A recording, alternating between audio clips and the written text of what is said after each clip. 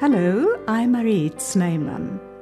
Welcome to Calm, Clear and Helpful, a weekly podcast series on taking good care of yourself and others.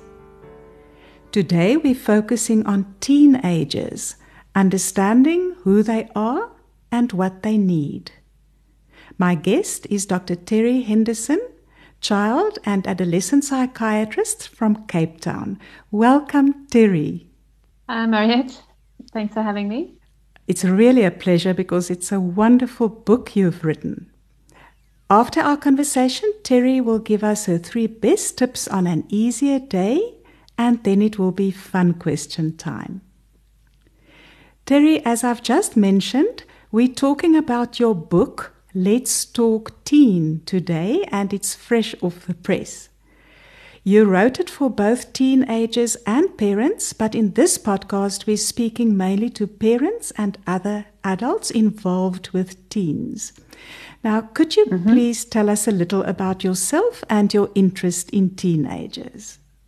Okay, so I am a child and adolescent psychiatrist. So essentially that's a general psychiatrist who's trained in child and adolescent psychiatry. And I've been working in the field for approximately 10 years now and developed a special interest in adolescence over that time. So now I work in private practice and focus predominantly on adolescents and advocating for their mental health needs. And are you a parent yourself? Yes, I'm a parent and I have 2 teenagers.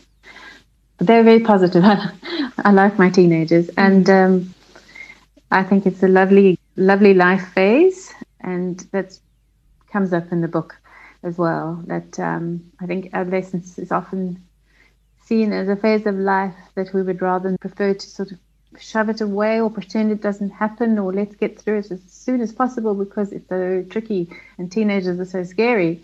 So part of the book is also about celebrating adolescence and acknowledging that it's an incredibly creative time in life, and to acknowledge the adolescent journey, which is a really significant life phase.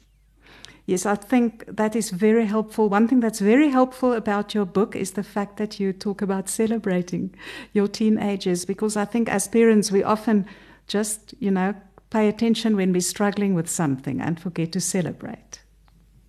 I think that comes from a lot of parents don't know how to parent a teenager. It's easier with a child. You just sort of fix the situation. But it's a lot more difficult to parent a teenager, partly because teenagers don't go to their parents for help. But also, general society associates teenagers with all kinds of chaotic behavior. And because teenagers deliberately separate out from their parents because it's a developmental need, I think it's difficult for parents to know exactly how to remain engaged and what to do. Yes. How did your book come about? Well, it's an interesting story. I didn't plan to write a book. What I had planned was to try and meet adolescent needs in the community. I was going to set up a bus, and myself and a psychiatric nurse were going to drive to the schools and do psych education and then possibly see some clients. And I was going to have a disco ball in the back of the microbus. But they had realized I'd never be able to do that and didn't have the time. And the book came about because I'd come home from work and talk a lot about what I'd seen in the day. And I realized I was having similar conversations all the time with clients and their parents. And somebody said to me, well, why don't you start jotting down some of your thoughts? So on a Sunday morning, I started jotting down some thoughts, and it just emerged from there. And it was a very natural thing to do, to write the book. So it all happened quite quickly, within about 6 months, because I think the conversations or the chapters in the book, they're conversations I've been having for a long time. So I was really writing down some of the things I say on a regular basis. And that is how the book came about. Yeah. And for whom did you write the book? So the book is written, it's aimed at teenagers. So it's not a dense book, it's a small, easy to read paperback, and I write it as if I'm talking to teenagers. So the chapters are short, easy for them to read, and it's aimed at their level. So the sort of statements I make and the sort of suggestions I make are aimed at sort of teenage level. However, that's also very easy for parents to read. But it's definitely a book written for teenagers. And at the end, I have a chapter for parents. But a lot of the feedback I'm getting is that parents are finding it very useful. Because, in a sense, if you understand what your teenager is going through, you have a better sense of them. Yeah, and how would you describe the tone in which you wrote the book?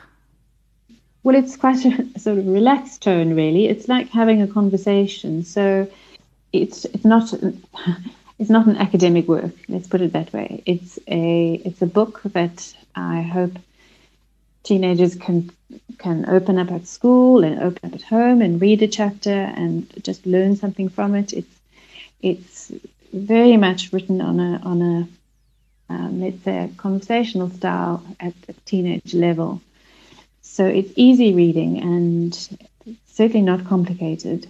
I'm quite straightforward with the things that I say.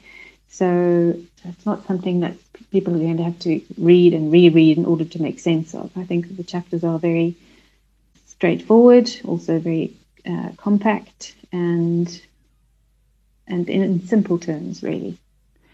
Yes, and you know what really struck me was that you manage, I don't know how you managed it, but you talk to, whether it's a teenager or an adult reading the book, you talk to the person as if you trust them to be able to make really good decisions when they hear the facts that you present. Yes, so the issue and the origin of this concept is that there is very, very little awareness, knowledge, information about teen issues, about adolescence. I'm often shocked at how little people know about what being a teenager is about and what it means, and very little understanding of what this life phase is about.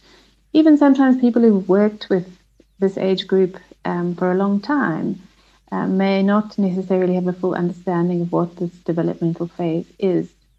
So if you give somebody information, you give them the ability to then make a decision. So in other words, if they can understand themselves and understand some of their behavior, they're then able to work with that information and then possibly change it by using advice or skills that they're given. So what I'm trying to do with the book here is to help teenagers identify what they're going through. If they're experiencing something, they, through what I've written, may understand what it is and have better clarity about what experiences they're going through and therefore what to do with those experiences, especially when it comes to the emotional experiences. Yeah, I think that worked very well. You certainly managed to do that.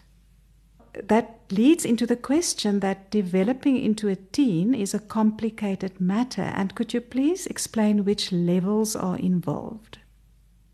Okay, so there is development happening on numerous levels. The most obvious level is physical growth, and that takes place at various times. But we're looking at adolescence is a life phase that starts from approximately age 8 or 9.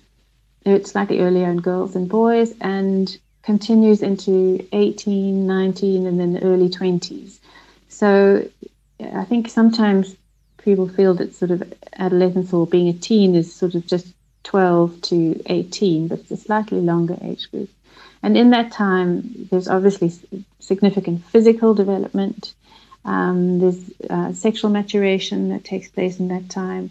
There's extensive brain development and that takes place, which is certainly more complicated than what people understand. And then, of course, there's emotional development and the development of the ability to regulate one's emotions. And on a psychological level, adolescence is all about developing a sense of self. So as a child, we have a sense of self that's quite integrated in terms of our family and our school and the family system. And an adolescent needs to go out into the world and develop their own sense of self. And that is the sense of self that they will then carry into adulthood. So there are many levels of development, which makes this a very intense time in life, and which can sort of understand why it's not always smooth. There's a lot going on for these youngsters in a very relatively short period of time. So yes. I've heard you mention that there are many misunderstandings about puberty. Could you please shed some light on tweenhood, puberty, and adolescence? Okay, so I think people generally think puberty is sort of a little bit like a struck by lightning event that happens at around age 12 or 13. There's a strong association with puberty being suddenly when your child starts developing sort of a sexual maturation, and then obviously in girls with the onset of menstruation. So people focus on age 12, 13 as being puberty. But puberty is actually a developmental phase that starts in girls at around age 8 up until age 15, 16, and in boys from age 9 up until age 15. So it's actually a much longer period. And some kids will go through puberty earlier, which is not necessarily a good thing, because they then have a body that looks older than it should be, and people then expect them to behave slightly older. And obviously kids will develop or go through puberty at different times, and therefore will develop at different times. And there needs to be an acknowledgement that this does happen at different times. And so for those that go through puberty earlier, it's not necessarily easier for them. And obviously for those that go through puberty a bit later, there are also challenges with that in terms of catching up in growth and development. So I think it's important for people to understand that it's a 5 to 6 year process and not a 1 to 2 year process at age 12 or 13. The age of puberty seems to be decreasing. So we now often see girls going through puberty at age 11, and there are various reasons for that, but it seems to be progressing earlier. And then there are certain situations where kids will go through puberty prematurely, and that is associated with issues as well. But essentially, that puberty is a lengthy process that involves many changes and takes place from around age 8 to 9 to age 15 or 16. Yes, and you mentioned that it's rather difficult to understand the brain development that takes place. Could you tell us more about that? Yes.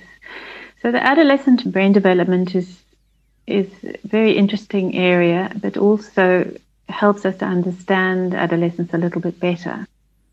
So essentially what is happening through adolescence in terms of brain development is that the brain is constantly pruning and looks at the neurotrophins in the brain, helping to develop the right neuronal development so that we have healthy neuronal development and neurons that are particularly efficient.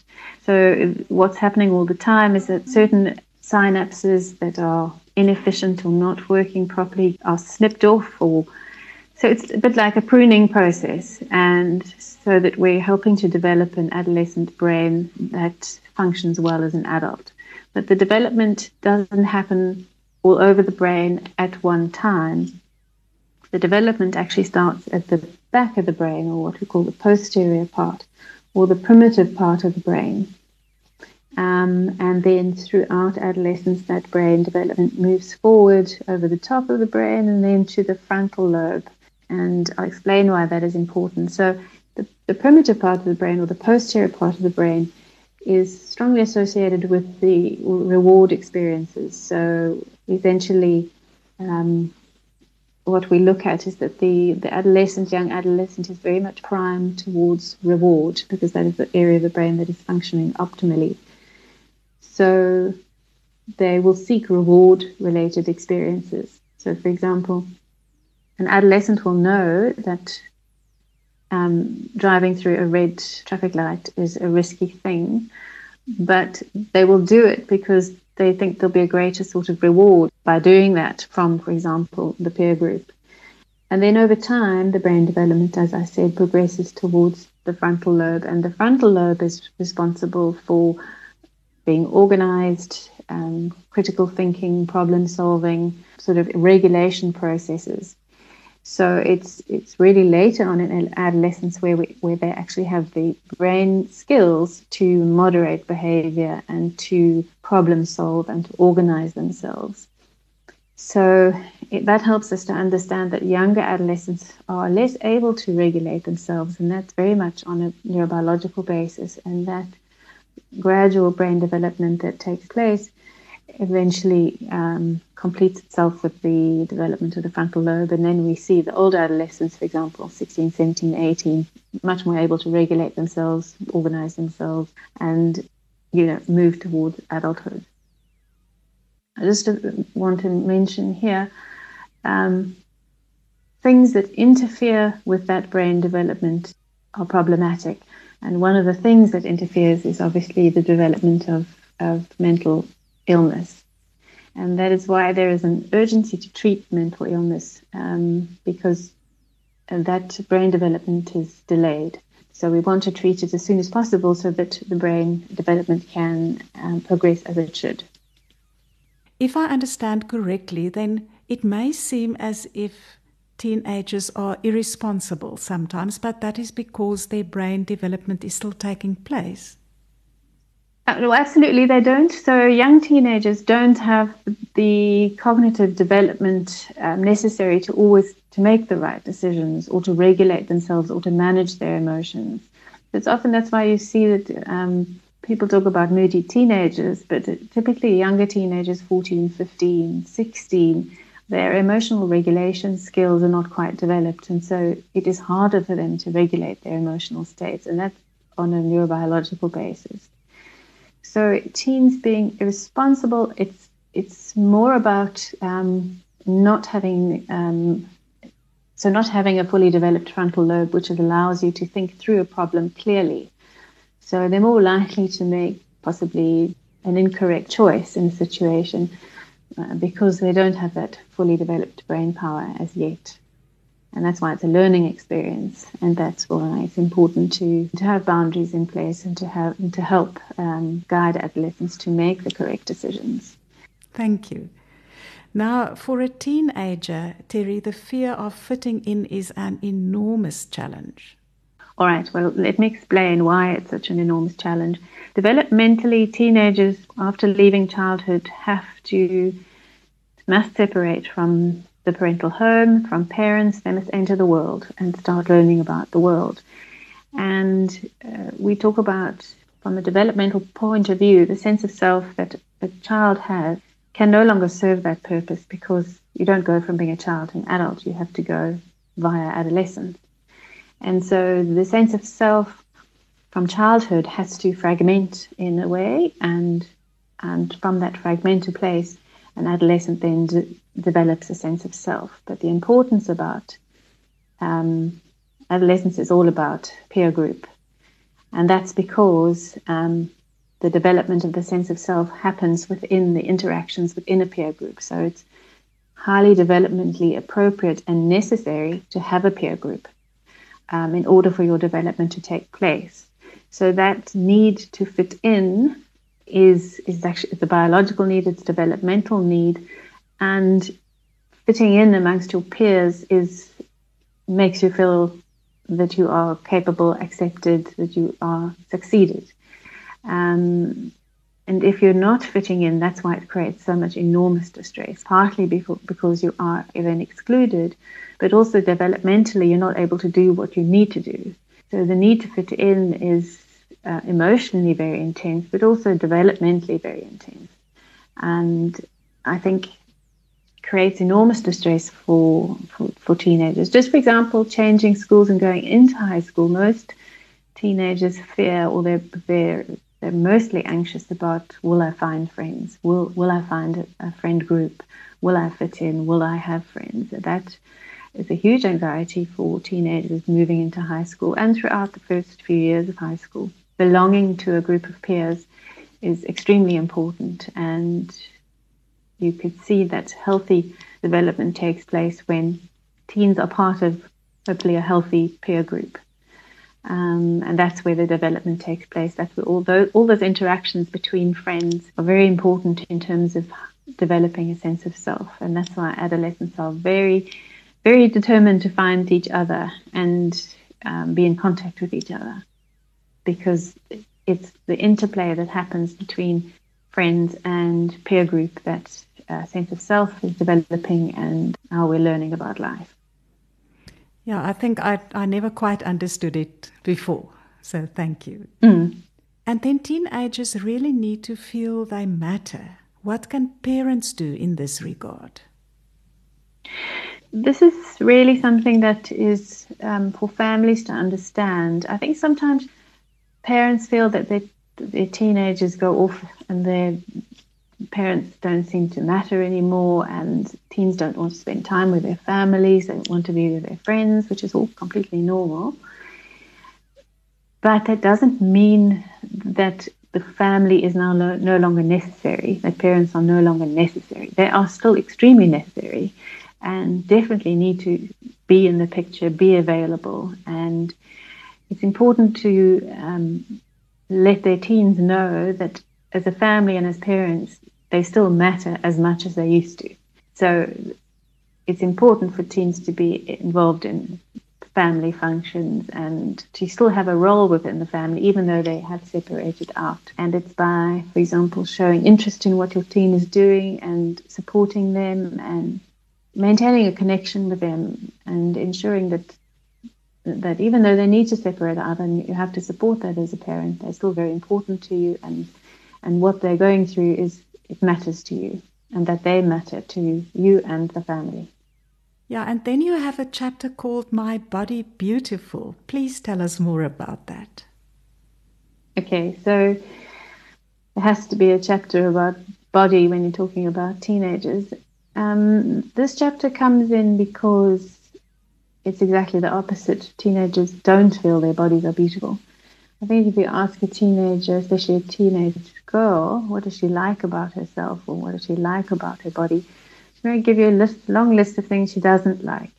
So this chapter is there to try and shift that sort of thinking, that if you don't have what you perceive to be the perfect body, that does not mean that you need to invalidate your body. So the body shape that you have is who you are, and you shouldn't devalue it. Whatever the shape of your body is, that is what it's meant to be.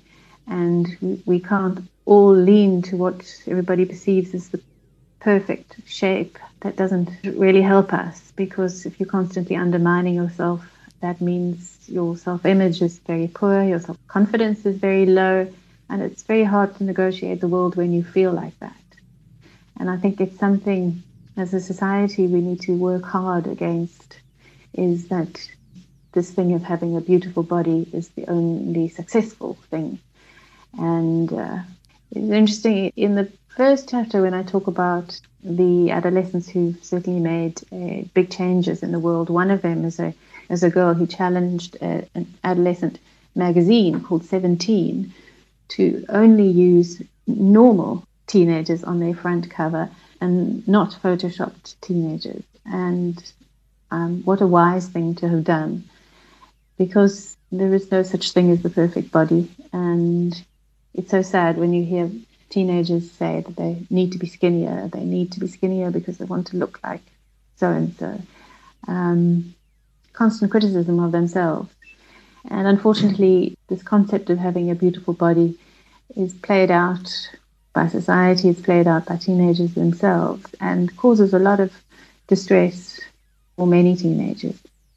It's a different kind of situation for boys, and that is, am I muscular enough? Do I need to go to the gym more? That sort of thing. It's more on that side, but also looking athletic, looking fit. it's a different kind of emphasis that comes through with boys. But I'm really trying to say that your body is beautiful, full stop, without all those other concerns that you have. And then another chapter is called Don't Take Away My Phone. Well, I had to write that chapter, of course, because the issue of cell phones and teenagers is, well, they're inseparable. Firstly, the phone is one way for teenagers to access one another. So I think our generation, we had the telephone that was stuck to the wall, and you did anything you could to get to that telephone as fast as you could so that you could talk for hours, well, we all remember that, to your friends. And in the modern day situation, the mobile phones have replaced that, and social media has replaced that. So there needs to be an understanding that teenagers are on their phones because they're communicating with friends, which is important. The social media platforms and the cell phone communication is not, however, always positive. So they are friends chatting to friends, but then some of the social media does open up for destructive experiences, shaming experiences, and dangerous experiences. So teenagers do not like to be separated from their phones, but we need to know that what they're experiencing on their phones is healthy. And one way of asking about that is really to ask about, is there anything happening on your phone that you feel you can't manage or is upsetting you? And that's one way to keep a check on phones. Often there's concern that kids are on phones late into the night, which is problematic because it affects their sleep. And being on the phone or being active on social media in that hour before sleep will affect sleep. So we often see sleep difficulties, and then the advice obviously is that phone needs to be put away at least an hour before bedtime to allow the brain time to unwind.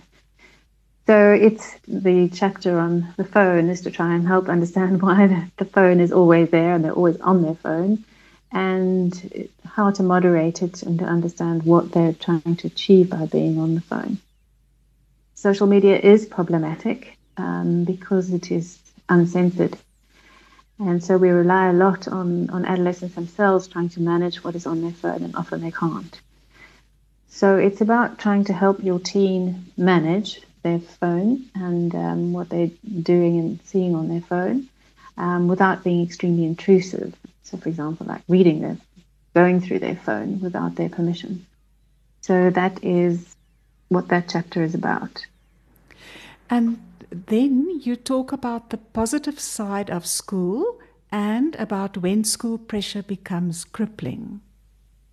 So school pressure is something that I'm always hearing about. Look, school is essentially highly important for many reasons. You know, teenagers have the home environment and then they have the school environment. And in fact, most of the developmental issues that they need to negotiate are happening in the school environment. So high schools have a very important role in terms of creating opportunities for growth, for stimulation, for learning, for sport, for creativity, but also in terms of providing structure and boundaries for teenagers. And of course, with school comes academic demands. And teenagers are trying to negotiate a whole lot of areas: emotional growth, physical growth.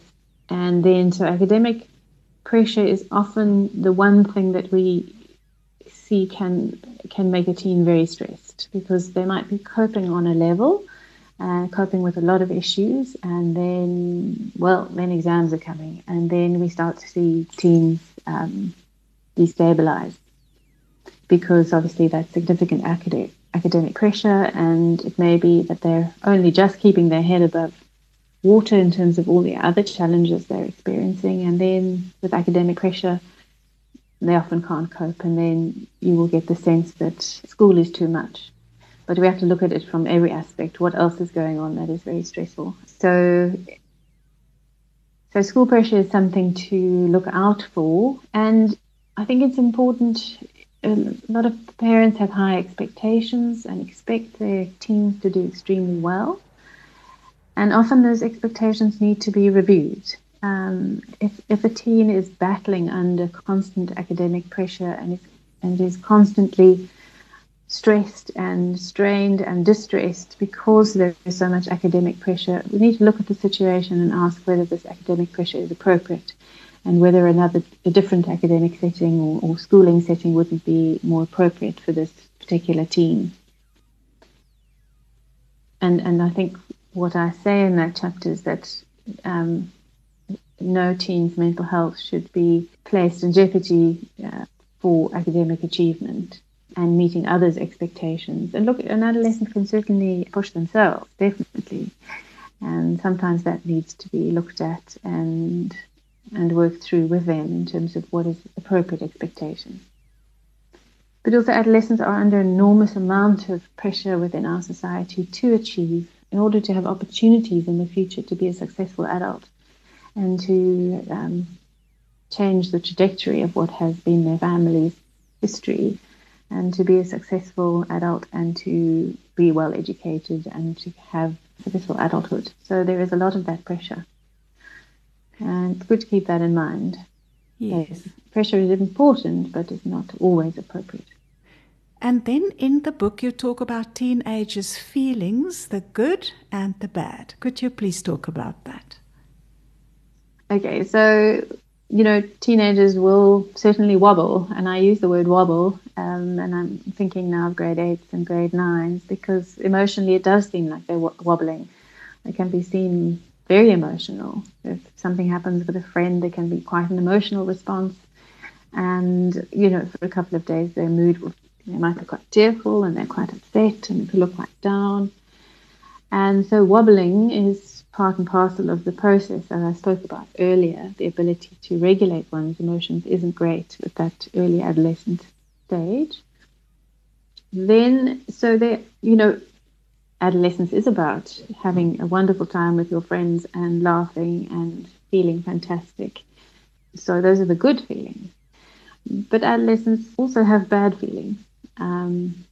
Maybe bad feelings about themselves, feelings about what has happened to them. And so by starting to talk about bad feelings, I'm starting to introduce the concept that there are negative thoughts that adolescents have and a negative style of thinking that may develop, which causes them to feel very negatively about themselves. So I often say that where there are bad thoughts, then there are bad things happen, and that is why we need to be able to identify bad thoughts that become too prominent, or there needs to be a balance between the good and the bad. And that leads to the next chapter, which is what on negative thinking. Yeah, so you talk them through it in the book. Yeah, so, I think that's what I'm trying to do, is to educate teens about what are feelings. I mean, all have lots of feelings, especially when you're a teenager, many, many feelings, many different feelings. And it is normal to have feelings that seem to go up and down and be a little bit all over the place. And that is appropriate and it's normal. But there is a time when it becomes inappropriate and abnormal and concerning. And so I want teens to understand what is the normal. And so it is normal to have good and bad feelings, but I need them to understand when their feelings are becoming overwhelming and they can no longer manage their feelings, and then we start moving into the territory where there's some concern around the intensity of feelings and the kind of feelings they're having and the behavior that goes with that. Yeah, and my next question also has to do with normality. I wanted to ask, on behalf of parents, what is normal teen behavior? Okay, what is normal teen behavior? So what is normal is for your teenager not to want to spend so much time with you, but to want to spend time with their friends. So you may be used to having holidays with your children 4 times a year. All of a sudden, your children don't want to go away. They want to be at home so that they can see their friends. So that is completely normal. We need to think about teens going into the world and learning about themselves. So it's normal for them to test boundaries, to question maybe the family's beliefs, the value systems, and to ask questions about the world around them, and do they agree with these things. So it's normal for them to question. It's normal for them to want to experience different things, possibly experiment with things, because they're seeking out experiences that allow them to develop, and in the end to make decisions regarding things. So I think the first step is that separation from family. That's completely normal. And then, as I spoke about, sort of emotional wobbling is to be expected. And when they deal with things, sometimes teens will withdraw, and it seems they spend a lot of time in their room. And they're trying to process things, and they need that separate time to process things. And often their safest space is in their room. So they may spend quite a lot of time in their room. And that's okay, as long as there's still interaction with the family, eating meals with the family, socializing and doing sport and participating. So, but time alone, they will look for time alone, and that probably is in their room. Probably close the door, but you still need to check on them. That is normal. Then I talk about normal experimentation. So some kids are very clear-cut, and they're not interested in any experimentation in terms of substances or relationships and sexual interests. But others will look that way and look for experiences in those domains. And we need to help teens understand what experiences and experimentation is okay and what is not okay. And that's something parents need to negotiate and talk through with their teens. Yes, many of these things you discuss. I wanted to mention that we can't discuss all the chapters today, but you write about the so-called cool kids and intimacy and sex, gender issues, drugs, bullying, mental health issues, and also when a teen doesn't want to live anymore. Now, you have touched on the reason for writing about mental health, which is that it could interfere with the maturation of the brain. Could you tell us more about the reasons you wrote on mental health? So I wrote this book specifically for this chapter on mental health. So it was important to talk about normal teen issues, but it's very important to me that there is greater awareness and understanding that teenagers have mental health issues.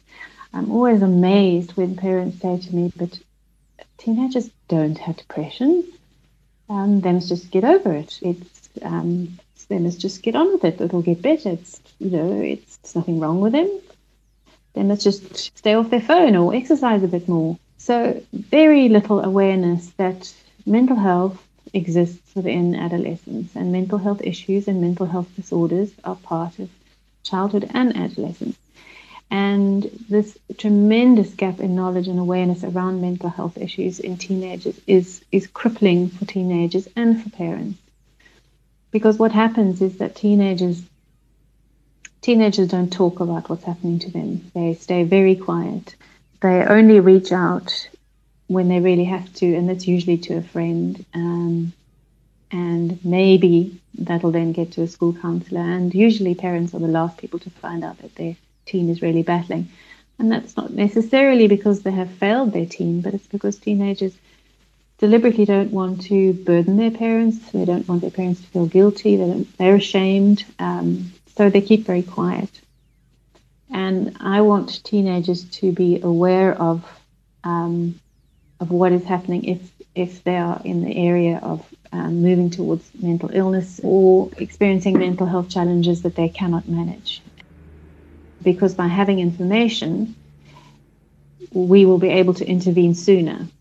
And that for me is the critical thing here, is that this lack of knowledge and this lack of awareness creates a situation where teenagers battle with mental health issues for prolonged periods of time. So it's not uncommon for me to assess a teenager who's presenting in crisis, who's actually had symptoms and been battling for 2 to 3 years. In fact, that's the norm. It's very unusual for me to see a teen who's recently developed difficulties within the last 3 to 6 months, for example. And that for me is very, very concerning, because it means that teens are battling unnecessarily and their development is affected unnecessarily. And the longer they have untreated symptoms, the worse something is, and it's harder to treat. And the damage done to their self-esteem and their self-confidence is often then very difficult to correct. So the chapter on mental illness, some may have thought that it's too heavy and I should have left it out and just spoken about teen issues, but I specifically wrote this book to draw attention to teen mental health issues because in my mind there's a very, very severe gap and it's affecting teenagers significantly.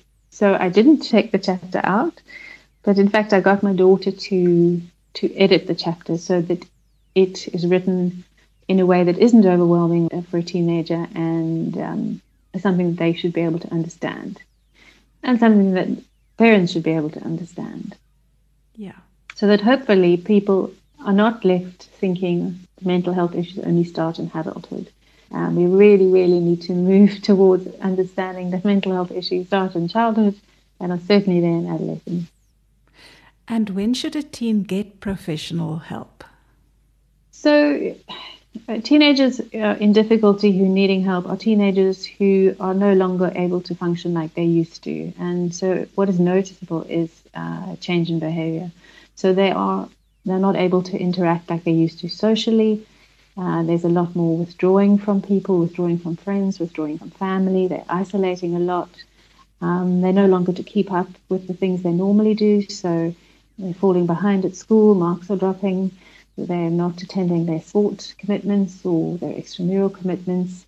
They seem to be withdrawing or pulling back from the life that they were leading. Their sleep is disrupted. They're not eating properly. So what we need to be alerted to is a teen that seems to be, things have changed according to how they were, and it's this consistent change. So it's not just a change for a day or two, but it's a teen who's showing significant change from the norm that has certainly lasted longer than 2 weeks and continues to deteriorate. That is the most obvious clue to parents and teachers and school counselors, is that when a teen who was functioning is now no longer functioning like they were, and there's a change in behavior, that is a clue that something is wrong, and we need to find out what is going on. Where should parents go first, do you think, when they are worried that their teen's behavior has changed? Well, I think it's important to speak to the school counsellor and find out how your teen is functioning at school. The important thing for a parent to understand is that it's not something you can fix for your teen. So parents, will be anxious about things and may want to ask their teen a whole lot of questions. And teens find that very, very intrusive, so they tend to clam down and say nothing. So I think it's important for parents to understand that they cannot fix their teenager. It doesn't work like that. You could do that with your children, but you can't do that with your teenager. And it's important to get in professional help sooner rather than later, because the teenager will talk to somebody who's going to protect their confidentiality and they can connect with. So anybody who's skilled in looking at difficulties. And then my last question, what are your thoughts on being a good parent? When I heard that, it's about being a good enough parent. There's no such thing as a perfect parent. Being a good enough parent means staying connected to your teen, being interested in them. I had this shirt made when I did a talk once, and on the shirt it said, "See me, hear me, enjoy me, and love me." So see your teen for what they're doing, see what they're involved in, be involved and be interested in what they're interested in, support them, and it's always about loving them still. Don't dismiss them, don't minimize them. If your teenager says to you they need help, you have to listen to them, because it's a very brave teenager who puts their hand up and says, "I need help." You have to listen and you have to take it seriously. So being a good parent is about supporting, staying interested, supporting a teen through their difficulties, not minimizing their difficulties. it's very distressing for teens when they do try and talk to a parent and a parent says, well, you should just try harder, or you'll get over it, or it's just teenage issues. All teenagers have emotional issues. So minimizing what they present to you is very hurtful. And if a parent can just not do that, that would make a big difference. Also, a good enough parent who's prepared to put down a boundary and keep structure for their teen, because boundaries help to keep someone feeling safe. If there's no boundary, then teens don't feel safe, and then their behavior tends to get more chaotic. And it's about setting boundaries on things like, for example, phone usage or going out or the socializing they're doing. But it's important to remember that when you're setting a boundary, it's more likely to work if you negotiate it with your teen. And a teen ultimately does want a boundary. They don't want a free-for-all. It's too overwhelming for them. So they actually do want a boundary. But if you're going to set a boundary, it's more likely to work if you negotiate it with your teen, and then you must keep to your boundary. So if you say that you agree 11 o'clock is the curfew time, and you've both agreed on that curfew time, you need to stick to that. If you fail on the boundary, it is no longer going to work for them. So being a good enough parent is about enjoying your teen, but also setting boundaries and making sure that they know how to keep themselves safe. Thank you, Terry. Where can listeners find your book, and where can they find more info on your work? So my book is available through publisher.co.za, and they are the distributors of the book. It isn't available in bookshops at this stage. Hopefully it will be going into the schooling system at some point. But it's also available on Amazon on Kindle form. The best is probably to go to publisher.co.za and then to type in the title, which is Let's Talk Teen. And then my work remains focused on adolescence. So I do talks around the issue so that we can do as much as possible. I can do as much as possible to raise the awareness so that teens are better understood and get the help when they need the help. Yes, and we'll also attach the links to the podcast.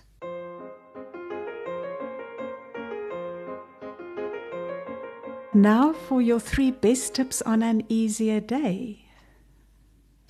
Yes, so I thought, well, this is highly appropriate because I often have to think to myself about how do I make my days easier for myself. And so I thought of 3 things. For me, what's very important is that you take time to have a good cup of tea. So you enjoy making your cup of tea and you drink your cup of tea without distractions. So the phone is off, the computer screen is, I don't know what you do with it, switch it off. But enjoy your cup of tea. Every sip of it, nice, slowly enjoy your tea. That's the first one. The second one is definitely take a break. So get out of your workspace. Go outside. Have a look at the clouds. Experience the rain. Have a look at the wind. And get a sense of the day that is separate from your work day. And just be in fresh air for at least 15 minutes if you work in an office. And then my third tip is something that I think is very special, and that is to treat yourself. So to plan little treats for yourself on a daily basis. So it could be something like a new pencil or a new pen or a smoothie, or pack yourself a nice lunch, or plan a treat for after work. So small things. Maybe you try a new herbal tea, or maybe you have a little book that's full of sayings and you spend just a little bit of time reading a few sayings, or you have at the moment a favorite song and you give yourself 15 minutes to listen to that song over and over and over. So make time for yourself in your day to make yourself feel special. And those are 3 ways that you could do that. Thank you, Terry. And now I've got your fun question. Okay. And we're going to the realm of the imagination. Okay. Imagine you could design a guardian angel for teens. Which attributes would this guardian angel need? So I immediately think of that wonderful movie Cinderella and the fairy godmother in that movie. She was Helena Bonham Carter, who looked particularly crazy, had crazy hair and blue lipstick, and had this wildly crazy, puffy dress, and she was quite chaotic and hysterical in her manner. So somebody who has a magic wand, but is quite eccentric in their presentation. So that's what I would imagine for a teenager. Is something like that. Yeah. And although you wrote this book, to which extent do you fit into that picture, do you think? That's a very good answer. Well, I must identify with some of it. So I like to wear, I've got a thing for shoes. I don't wear glamorous shoes, but I wear shoes that say something, or at least make me feel good. So maybe I have the shoe part of the guardian angel. But also for me, teenagers are fascinating. It's a incredibly energetic, dynamic phase of life that you don't have ever again. And the energy that teenagers have is just remarkable. And if we can guide it into the right direction, we can get the most amazing things from these amazing minds that have wonderful creative ideas. I think that's probably why I work in this area. Yeah, thank you, Terry. I think you really inspire us to look at teenagers with fresh eyes. Yes, I hope so. That's what I intend to do. They are precious young people who need some help and guidance. But if you have a good adolescence, you're going to be a good, healthy adult. And that's what's important. Yeah, thank you very much. And to our listeners, thank you for joining us. If you found this helpful, please share it with someone you care about.